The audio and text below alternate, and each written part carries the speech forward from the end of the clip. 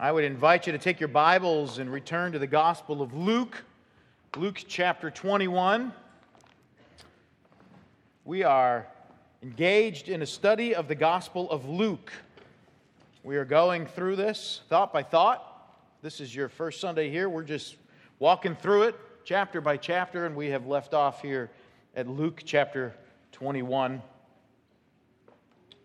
was thinking this morning as I was clearing my driveway of the snow, and a bunch of snow flew back in my face, and it was one of those moments when it was really cold, and I thought to myself, this is never going to end. This winter's never going to end. And I'm like, okay, God, I don't want to have a bad attitude. I need a silver lining. I need some kind of hope. And then it hit me. If the snow never ends this year, we're guaranteed a white Christmas in December. So I did think about that, and I thought that's a good thing.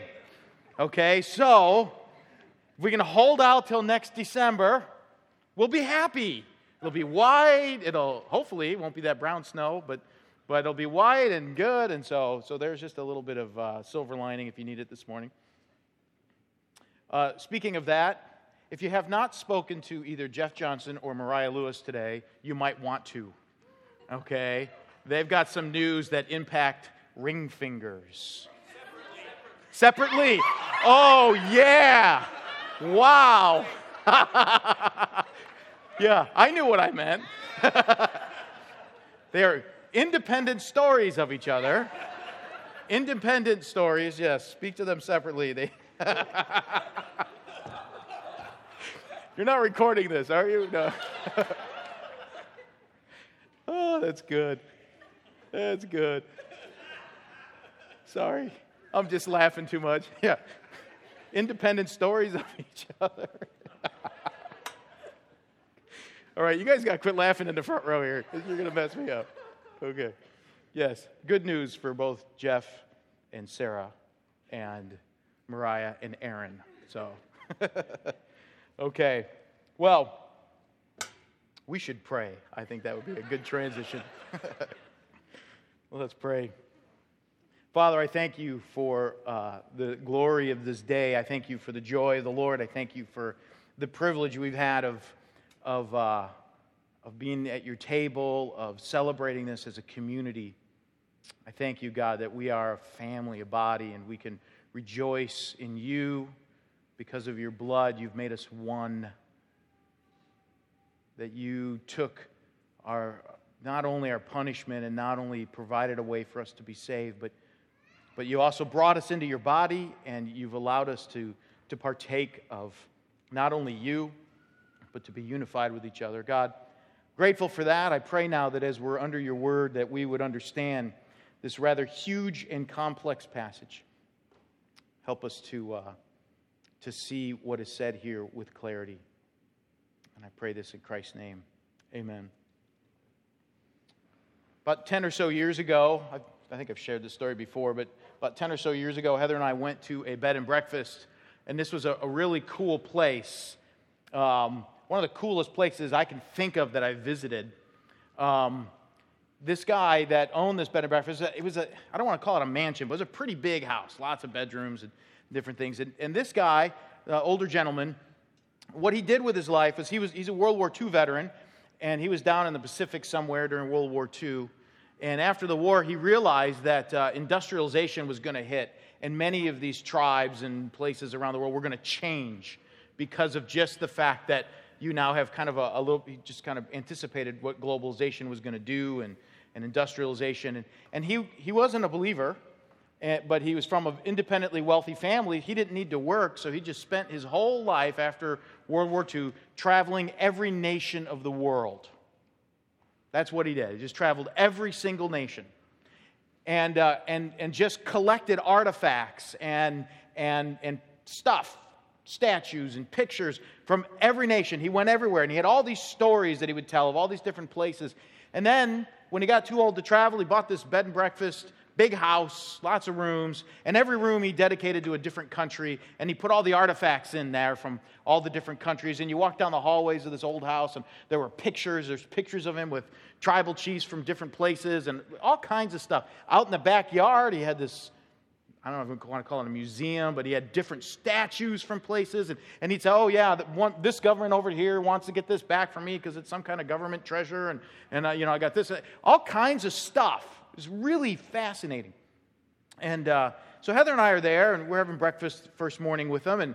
And I just said, boy, in all your travels around the world, what observation do you have? What hits you, you've been to every country in the world. What hits you? And his response, he's not a believer, his response was, everybody worships something. Everybody worships something. That's what hit him. The unifying factor was religion. Everybody believes in something. Everybody's got an answer for where we came from. Everybody's got an answer for where we're going. Everybody has a belief in something. And I've often thought about that answer in a variety of different contexts, because I thought about the fact that as human beings, we have questions. Right? Just sit around and think about what happens to you after you die. As soon as you enter into that question and you start thinking about that question, you're entering the world of religion. You're entering the world of what is out there. Is there another life? Is there another dimension? Is there a spiritual world and a physical world? How do these things work together? Religion is always about answering those things. Religion stands in the gap to try to say we're going to explain the temporal world or the physical world, and we're going to try to explain the spiritual world or the eternal world. We're standing between those two worlds. We're trying to explain them to you. Some religions come and they say, well, the key to life is to empty yourself of this world and to kind of get to nothingness, and then you've kind of left this dimension and you've entered this other dimension, this kind of world. That's some views. Other views are, there's a judge out there and you better do good and measure up, because if you die, you don't want to be standing before that judge without a lot of good things in your pocket, so to speak.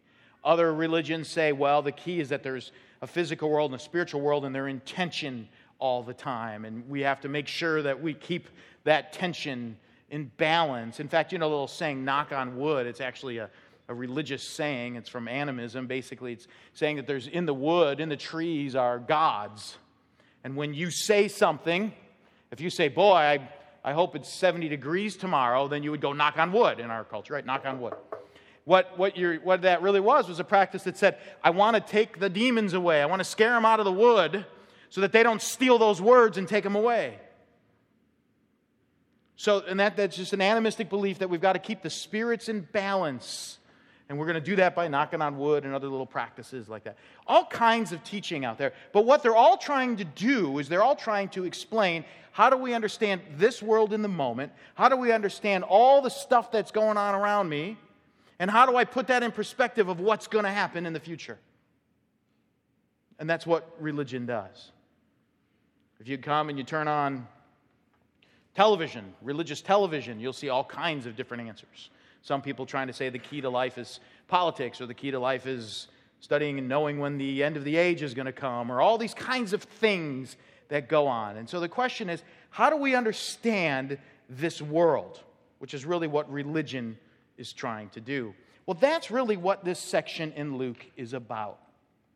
Jesus is trying to explain, laying out before us, how do we live in this world in light of what's coming, in light of the present, in light of understanding our relationship to the government, in light of understanding our relationship to the end of the age, and what should I do, how should I live?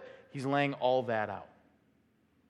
And what he's going to do for us with clarity and certainty is explain all of this to us.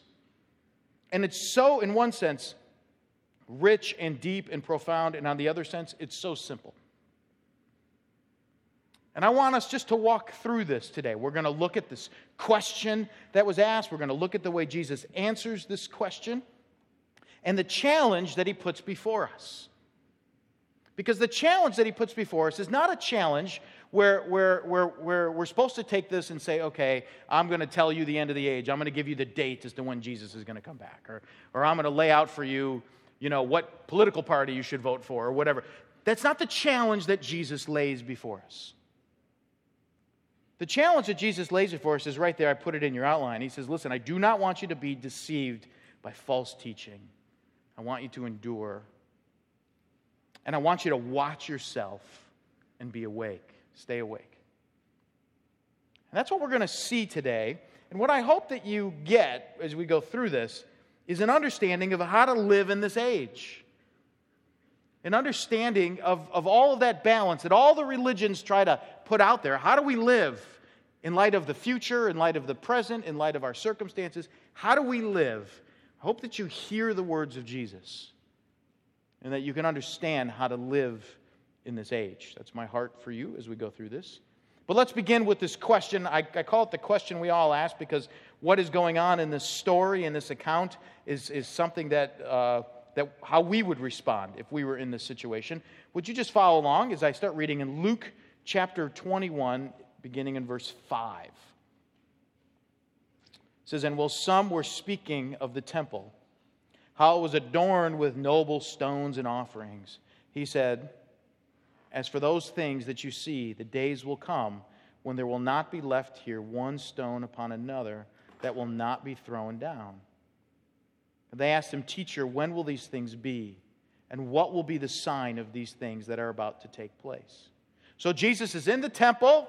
He's just witnessed this widow who had given some money, and he commented on the fact that she was all in and the people around him were not. They were not living for God's kingdom and God's glory. It's clear they were living for their own glory. They were holding on to their own stuff, building up empires of themselves. They were in awe of the temple. The temple that was built in Jerusalem at that time was beautiful, stone, marble, laced with gold.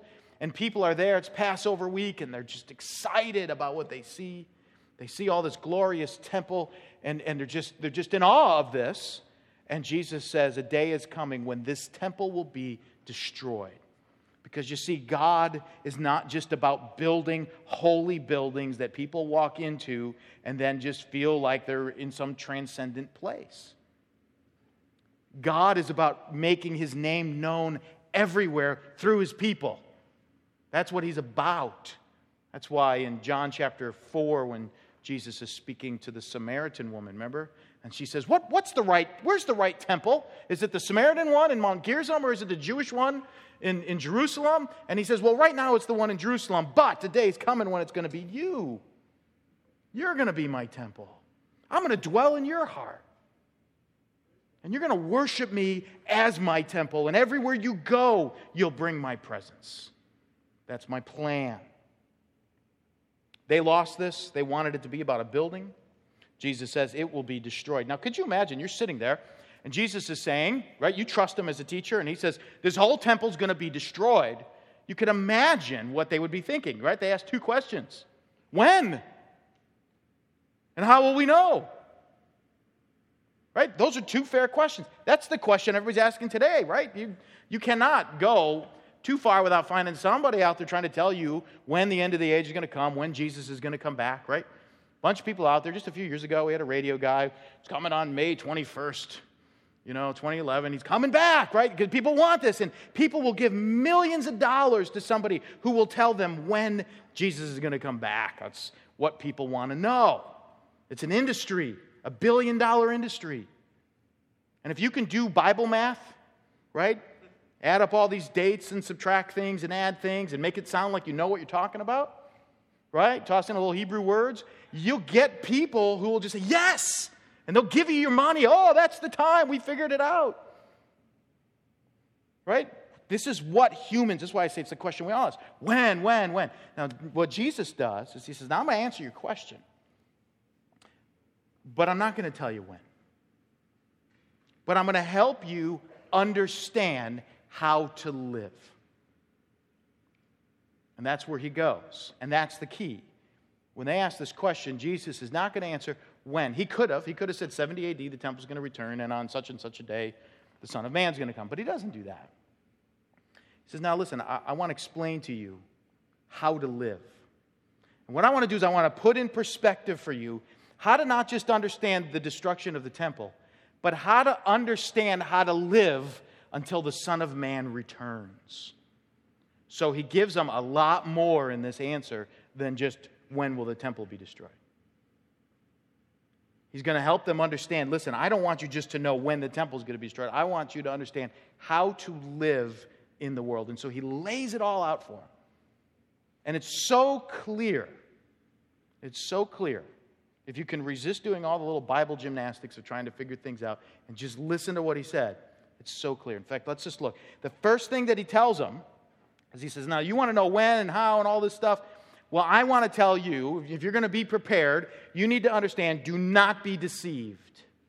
It's the first thing he's going to tell them. Do not be deceived. Look at verses 8 and 9. And he said, see that you are not led astray. For many will come in my name, saying, I am he, and the time is at hand. Do not go after them. When you hear of wars and tumults, do not be terrified. For these things must first take place. Then listen to this. But the end will not be at once. You gotta let that sink in our age. Because every time there's a war in the Middle East, there's 57 books out there about how Jesus is going to return. Now, if you read what he says here, he makes it pretty clear. There's going to be wars. Nations are going to fight. Don't be led astray by the people who say, he's coming. Here it is. See that war over there? That's a fulfillment of this one line in this one verse in the book of Hosea. That's it. We got it. We figured it out. He's saying, don't do that. Don't be afraid. When the world goes to war, don't freak out. Okay? It's not coming then, is what he's saying. Okay? He's preparing them. So don't be deceived. Now, it's easy to get deceived. I've mentioned this to you in the past. When I was in high school, I got led astray by people who did this stuff, man. And there was this, I mentioned this a few weeks ago, I think. There was this prophecy hotline. Every day at 5 o'clock, man, somebody updated this voicemail message telling you, here's what happened today, and here's we're one day closer to the return of Jesus. I couldn't wait to call that thing, find out what's going on. Jesus is coming. I think we know when. I think we know who the Antichrist is. I think we know who the false prophet is. I was getting all pumped about it. Right? That's where our heart goes. This is why Jesus wrote this. Don't go there. Don't go there. When somebody comes and says, I'm the Messiah, don't follow them. It's pretty clear. Instead, he wants them to do something else. He wants them to endure. Look at verse 10. Then he said to them, nation will rise against nation, kingdom against kingdom. There'll be great earthquakes, and in various places famines and pestilence. And there will be terror and great signs from the heavens, right? All kinds of things are going to happen. Polar vortexes are going to land upon the Midwest and go until July, right? But it's not the sign. I wish it was, right? Right? This stuff's going to happen. And then look at verse 12.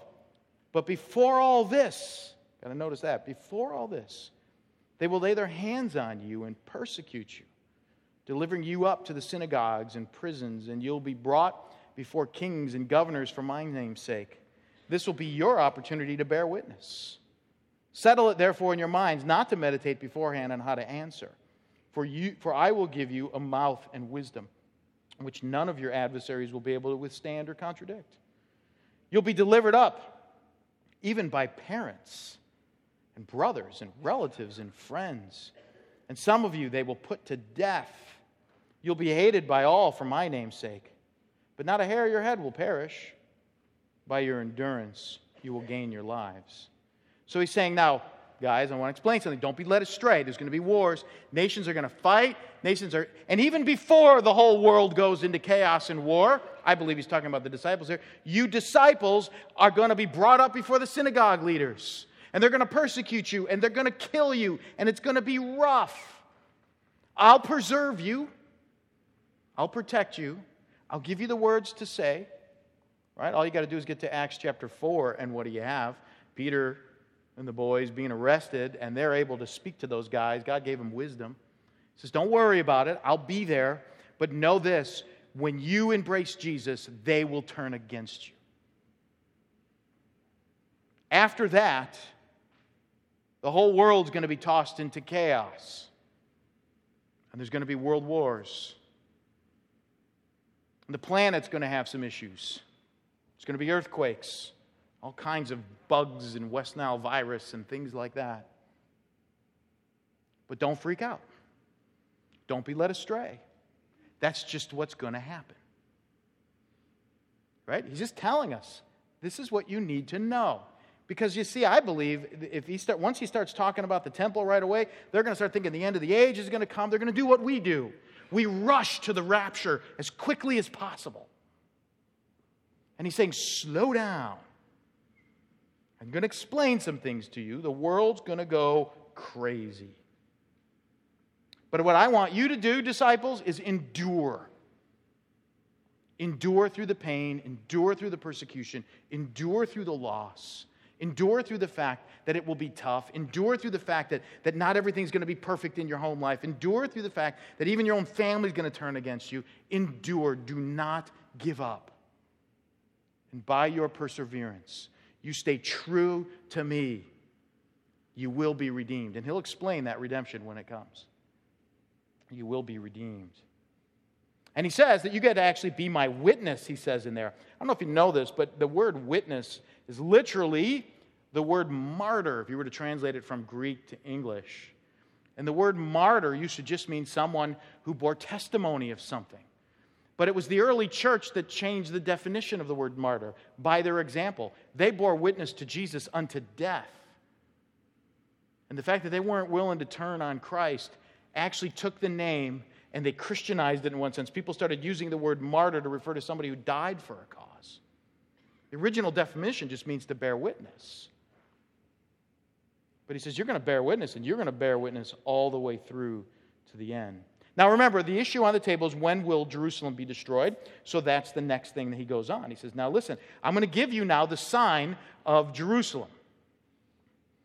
This is important to me because some people would question, why should we listen to Jesus? Right? Why would you bank your life on him? Well, notice something. What he said here, he said 30 years before the temple was destroyed. He said these words 30 years, and I want you to listen to these words. He says, but when you see Jerusalem surrounded by armies, then know that its desolation has come near. Now, these words are very important. Then let those who are in Judea flee to the mountains. Let those who are inside the city depart. And let not those who are out of the country enter it. Mark those. For these are days of vengeance to fulfill all that is written. Alas, for women who are pregnant, for those who are nursing infants in those days. For there will be great distress upon the earth and wrath against this people. They will fall by the edge of the sword and be led captive among all the nations. And Jerusalem will be trampled underfoot by the Gentiles until the time of the Gentiles are fulfilled. He's saying this in roughly AD 33. This event happened AD 70. Now, what is he saying? He's saying, now listen, you want to know about the destruction of the temple, just know this. When the armies are outside of Jerusalem, outside the walls of the city, get out. Don't go in. Even if you're in the Judea region, get out. Because there's going to be horrible, horrible things that are going to happen. And the city will fall, and the Romans will crush it. The temple will be destroyed, and there will never be the presence, this type of presence again in this place until the time of the Gentiles is completed. Until the mission has made its way around the world and the New Jerusalem comes into play. Now that's what's going to happen. Now what happened? In AD 66, so roughly about, 33 years later, after Jesus said this, some Jewish zealots got angry about the taxation in Rome. And so they attacked some Roman guards. They killed them. The Romans fired up this garrison, and the Jews gathered a militia, and they attacked the garrison, and they literally drove the Romans out of Jerusalem. And they thought, this is it, man, we're going to do it. We're going to conquer the Romans. And so they closed the walls of the city. Okay, Jerusalem was a fortified city, meant there's a giant wall around it. And they had supplies in that city, water and food and everything they needed and weaponry to defend their city. The Romans came back with 60,000 Roman soldiers, surrounded the city. And over the course of about 3.5 years, they sieged the city. The Romans were smart because there were Jews that were out in the countryside that, Jews have lots of festivals, right? They have lots of worship festivals and lots of opportunities that they need to go to the temple. So the Romans said this, we're out to crush the zealots, we're not out to crush your religion. So if you are Jewish and you want to go worship in the temple, you're welcome to go into Jerusalem and worship, and we won't kill you on your way in. Now, what were Jesus' words? When you see the city surrounded, do not go in. Get out. Well, these Jews came in, and the Romans said, yeah, you can come in, but we're not going to let you out. You're trapped. Now, why is that an issue? Well, let's just stop and think about this. We got a few hundred people here in this room. Let's say we had enough food and water for our group here for the next 10 years. And then we double the population in the room. Now we have enough for the next 5 years. And then my math can't go beyond that. So you can figure it out, okay? Right? You keep adding people, you're using up resources. And so the Romans said, go ahead, go in. And the people kept coming from the countryside. Go in. Oh yeah, you can get in. And then they tried to get out and they'd shoot at them and say, no, you can't get out. They used up all the food. They used up all the water. Historians say that by the time the Romans sieged the city, they came in and people were actually eating people. And there were dead babies everywhere because they couldn't feed them. The moms couldn't produce milk. And it was horrible. And the Romans had very little fight. They had very little resistance once they breached the walls. And they got in there and they burned that temple down. And it burned for a month. And as we said last week, so much gold in that temple was pouring out of Jerusalem like a river down the hill. It's just huge. But 33 years before this, Jesus says, now listen, when you see the armies around Jerusalem, know this. Get out and don't go in there. Get out. Don't go in there. See, here's what's happening. The kingdom of God is being taken away. And it's going to people who will be faithful with it. Who will take it to the nations.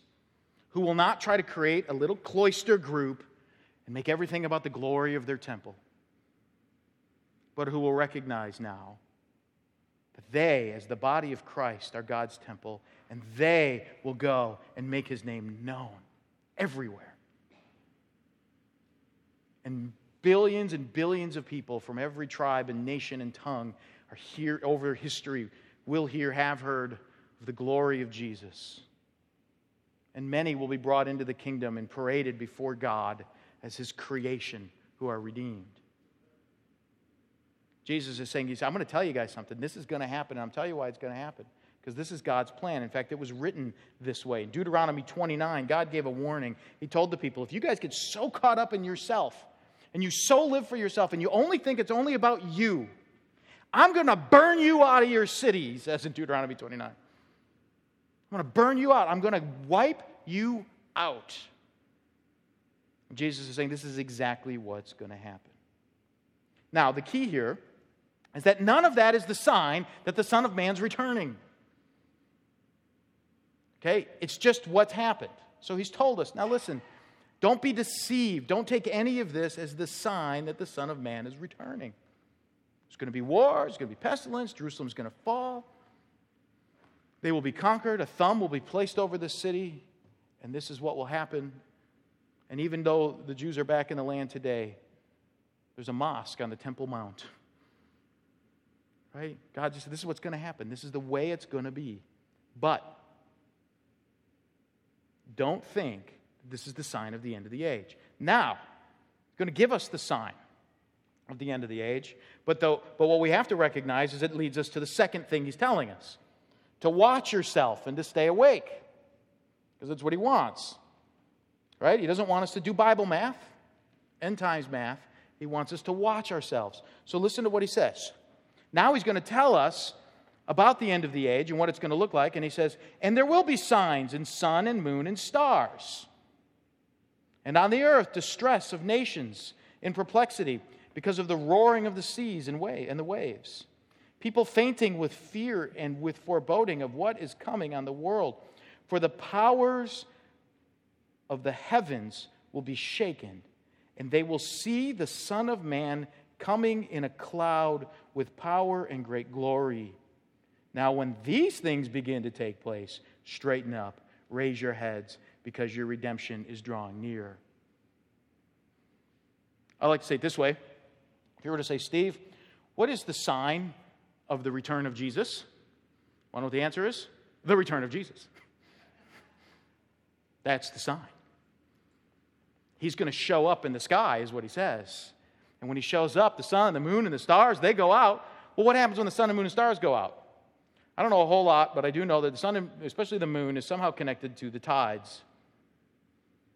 And so suddenly the whole earth goes crazy because the sun and the moon, all the stuff that goes on with all the planets and all this stuff get messed up. And people start to freak out. They begin to cry out in terror because in the sky is Jesus and everyone sees it. There's the sign. So the sign of the return of Jesus is the return of Jesus. That's it. Now you'll know when it's the return of Jesus because you're going to be surrounded by people screaming for help because they're seeing and experiencing the full power of the glory of God. I remember in the Air Force, first time I was out on a flight line and guarding an airplane. Okay, boring job, just standing there, checking badges of pilots. They're getting on their planes. And the first time I was out on the flight line and a jet took off, fighter jet. And you hear those engines, and I'm on the flight line, I hear, like, and it freaked me out. It is powerful. Like you see it in the movies, and you hear it on your digital surround sound things. It is nothing like standing on a flight line far away, but hearing that jet take off and hearing that sound. It is so powerful. It was like, wow, that is loud.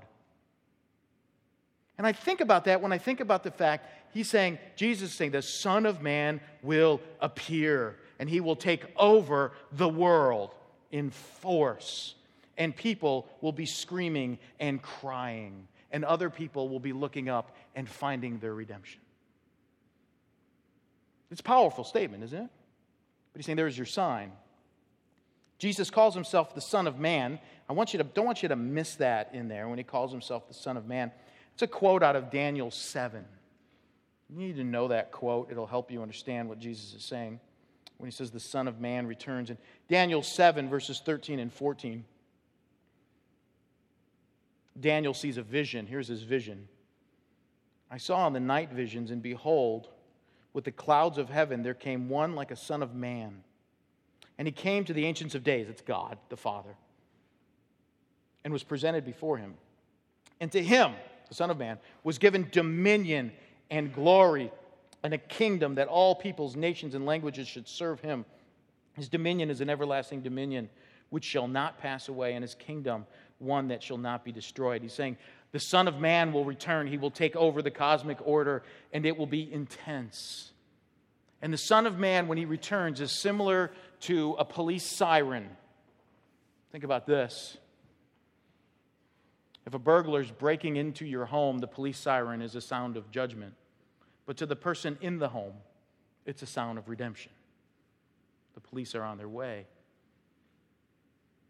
The return of Jesus will either be the greatest day in the world or the worst day. And Jesus wants to make it so clear, he tells a parable so they understand this. Look at verse 29. And he told them a parable. Look at the fig tree and all the trees. As they come out in leaf, you shall see for yourselves and know that summer is already near. So also, when you see these things take place, you will know that the kingdom of God is near. Truly, I say to you, this generation will not pass away until all has taken place. Heaven and earth will pass away, but my words will not pass away. Now, his parable is pretty simple. He's saying, you don't really need to be a meteorologist to figure out when summer begins. You walk by, you see a fig tree. When it has a leaf on it, you know it's summertime. It's just that clear. And he's saying, listen, this is the reality of it. When I come back, there isn't going to be any kind of secretive moment here. When that guy a few years ago said Jesus was coming back on May 21st and judgment was going to come to earth and all this stuff, and then it didn't happen. A few weeks later or whatever, he's being interviewed by the press, and he said, well, it did happen. It just happened in secret. No one saw it. Well, you say, no, that's not the point. Jesus is saying everyone will see it. The world will know. It's going to be like as obvious as summertime. It's obvious. It'll be so clear. Now, the hard part is this verse 32. Truly I say to you, this generation will not pass away until all has taken place. Heaven and earth are going to pass away. Everything I say won't. Jesus is saying, this is certain. You can bank on what I'm telling you here. Everything's going to go away, but my words won't. But here we have this little truly, right? He's saying, this is it. Absolute. Stick a fork in it. This generation will not pass away. The question is, what is he talking about? What generation is he talking about? And I want to kind of, for those of you who are looking at this going, what does he mean there? Let me kind of explain this to you. I hope I don't lose you with it. There's three possible options here for this thing. One is he's saying everybody that's standing before me will see all of these signs. Kind of rule that one out because Jesus hadn't returned and those people are dead. So probably going to rule that one out. Okay. Second option is the word generation can also refer to lineage or offspring. Could mean that. What that would mean is this. There's all this death and destruction that's going on, right? And it could look like he's saying Jerusalem's going to be destroyed. You guys are going to be persecuted. You guys will be delivered up to death. And it could seem like you guys are all going to die. There will be no more lineage. Jerusalem's going to be destroyed. Every Jew's going to be gone. Every Christian's going to be killed. And one potential option is he's saying, listen, I'm not, your generation, your people, your line will stay alive. You'll see it. I'm not wiping all the humans off the planet. I'm not wiping off this line. And you in this room, I'm not killing off all your generations. That is a reasonable option because the word generation could refer to a line. That's its most natural rendering, actually. If we talk about the generation of Lestons, we're not just talking about me, right? When we say generations, we're talking about parents and my children. My great-grandparents and my great-grandchildren. And so one reasonable thing could be that, yes, death is coming, destruction's coming, but I'm not wiping you all out. You will see it. Your generations will see it. A third option is he's referring to the people who are actually witnessing the experience itself. Those that are actually seeing Jesus appear, they will all see it. And they'll all witness it. I think it's one of the last two. It's probably one of the last two. I don't think he's actually saying it because I don't think those people saw the return of Jesus right there. So I think I kind of land either that. He's saying your generations are going to see it or the people there will see it. Either way, what he's saying is it's going to be obvious to all. And all will see it. And that's the point I think he's making. Now, what do you do with this? How do we drive this home? What's the application? The application isn't now do Bible math to figure out when Jesus is going to return. That's not the application. Because if the sign of the return of Jesus is the return of Jesus, then you have no warning. When it comes upon you, it will either be a great day or a bad day. So notice what Jesus says. In verse 34, but watch yourselves, lest your hearts be weighed down with dissipations and drunkenness and cares of this life, and that the day come upon you suddenly like a trap. See, there's going to be no warning. The sign is when he's there. And when he's there, it's too late. So watch yourself. For it will come upon all who dwell on the face of the whole earth. Right? They're all going to see it. But stay awake at all times, praying that you may have the strength to escape all these things that are going to take place and to stand before the Son of Man. It's a powerful statement. Watch yourselves. The issue for me is not to read the newspaper to figure out when Jesus is going to return. Because I'm looking at the newspaper. The issue that he brings us to is, listen, you're not going to be ready for it. Because you don't know when it's going to come. The sign is when he's there, you'll know. And everyone will see it. And it'll be really clear. So, the question is, if it happens in 5 minutes from now, what will be revealed in your heart? That's what he's asking. When the return of Jesus comes, it reveals what you live for. That's what it will do. And if you say, I'm living for protecting my middle-class world, I'm living to party, I'm living to get drunk, I'm living just to enjoy life, I'm built on building my own business and my own name for myself, and I'm going to make a career for myself, and it's all about me. I want to have fun, I want to travel the world, I want to enjoy my life. Whatever it is, if that's what you're living for, when the Son of Man returns, that's what will be revealed. And the implication is you won't be ready then to stand before him. And you'll be one of the people crying out in fear. But if you watch yourself and you say, God, I want to live for your kingdom, I want to live for you so that when you return, I can do what Jesus says, look up, my redemption draweth nigh. It's here. Finally, I'm redeemed. I am willing and desirous to lose my life on this earth to preserve my soul, rather than sacrifice my soul to preserve my life. Now, for many of us in this room, we're probably not going to be arrested and handcuffed and tossed in front of a firing squad to say, renounce Jesus. So we don't face that kind of reality. But I face that reality in another way. Will I forgive my wife? Will I shepherd my children rather than boss my children?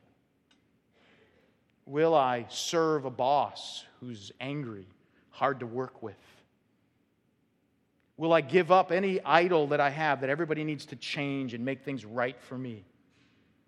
Will I do what's right because it's right? Not because everybody else is ready and I'll do it right once it's all ready. Once everybody changes. But I'm not going to do that. I don't want to enable people to sin around me, so they need to change before I serve them or love them, right? That's the battle I live. And the question is, will I give up my right to justice? Will I give up my right to middle-class life? Will I give up my right for comfort? Will I give up my right for security? Will I give it all up for the kingdom of God? This week I called Frank Drown, missionary.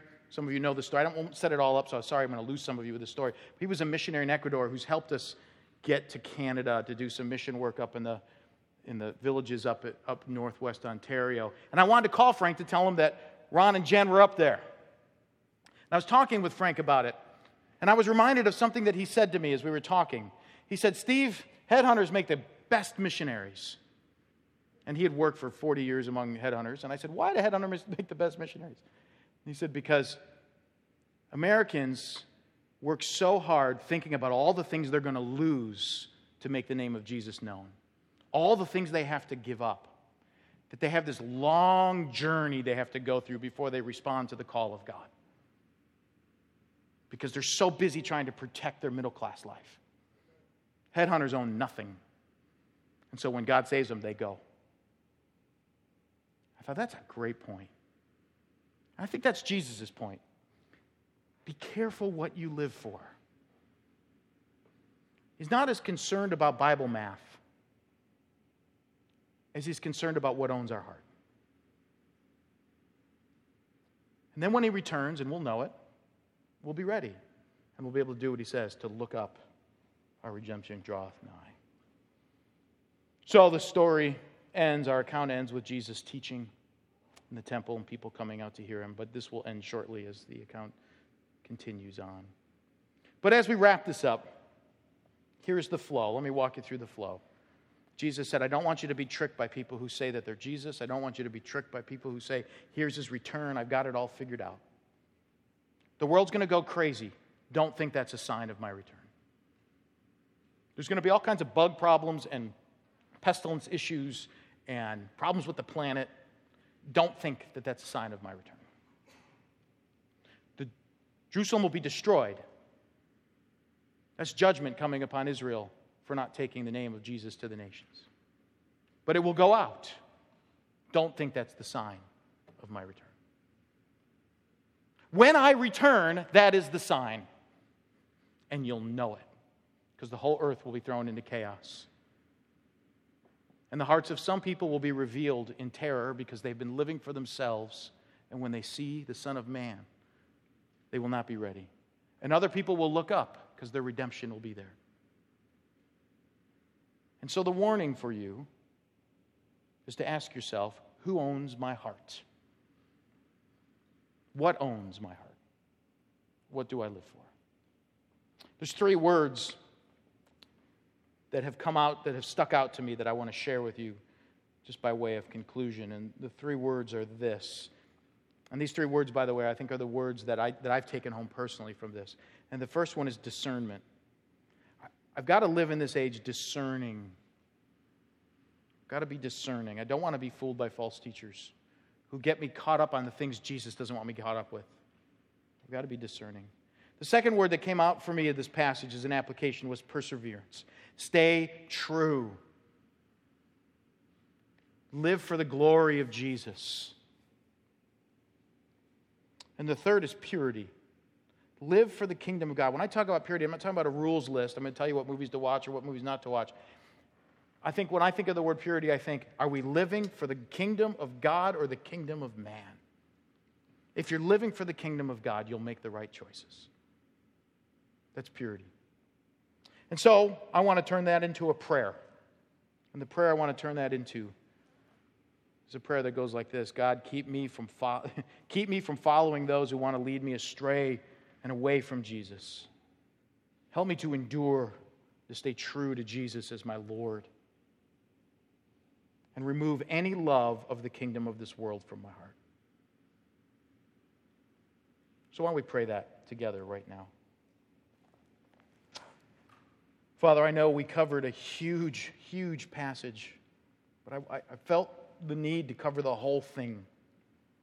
And I know we left lots of details out and maybe isolated questions that people have about particular sayings. But Lord, I pray that we would see the heart of the passage.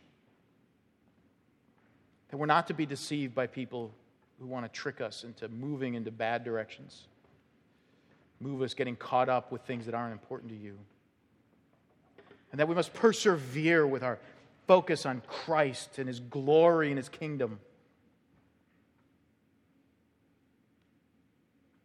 And that God, the love of this world, does have a grip on our hearts. Some live for partying, some live for the moment, some just live for themselves and their own pleasure. No self-control among us. God, remove that. Because your return will come suddenly. And all will see it. And it will reveal what we live for. And so whether that is today, whether you come back tomorrow, or whether our great-great-great-great-great-grandchildren will see it, Lord, whatever it is, may we stand true to you and may we pass that legacy on to the next generation, that what matters most is your kingdom, not our lifestyle. God, remove that love for the world and fill it up with a love for your kingdom. May we hear Jesus today. It's in His name I pray. Amen.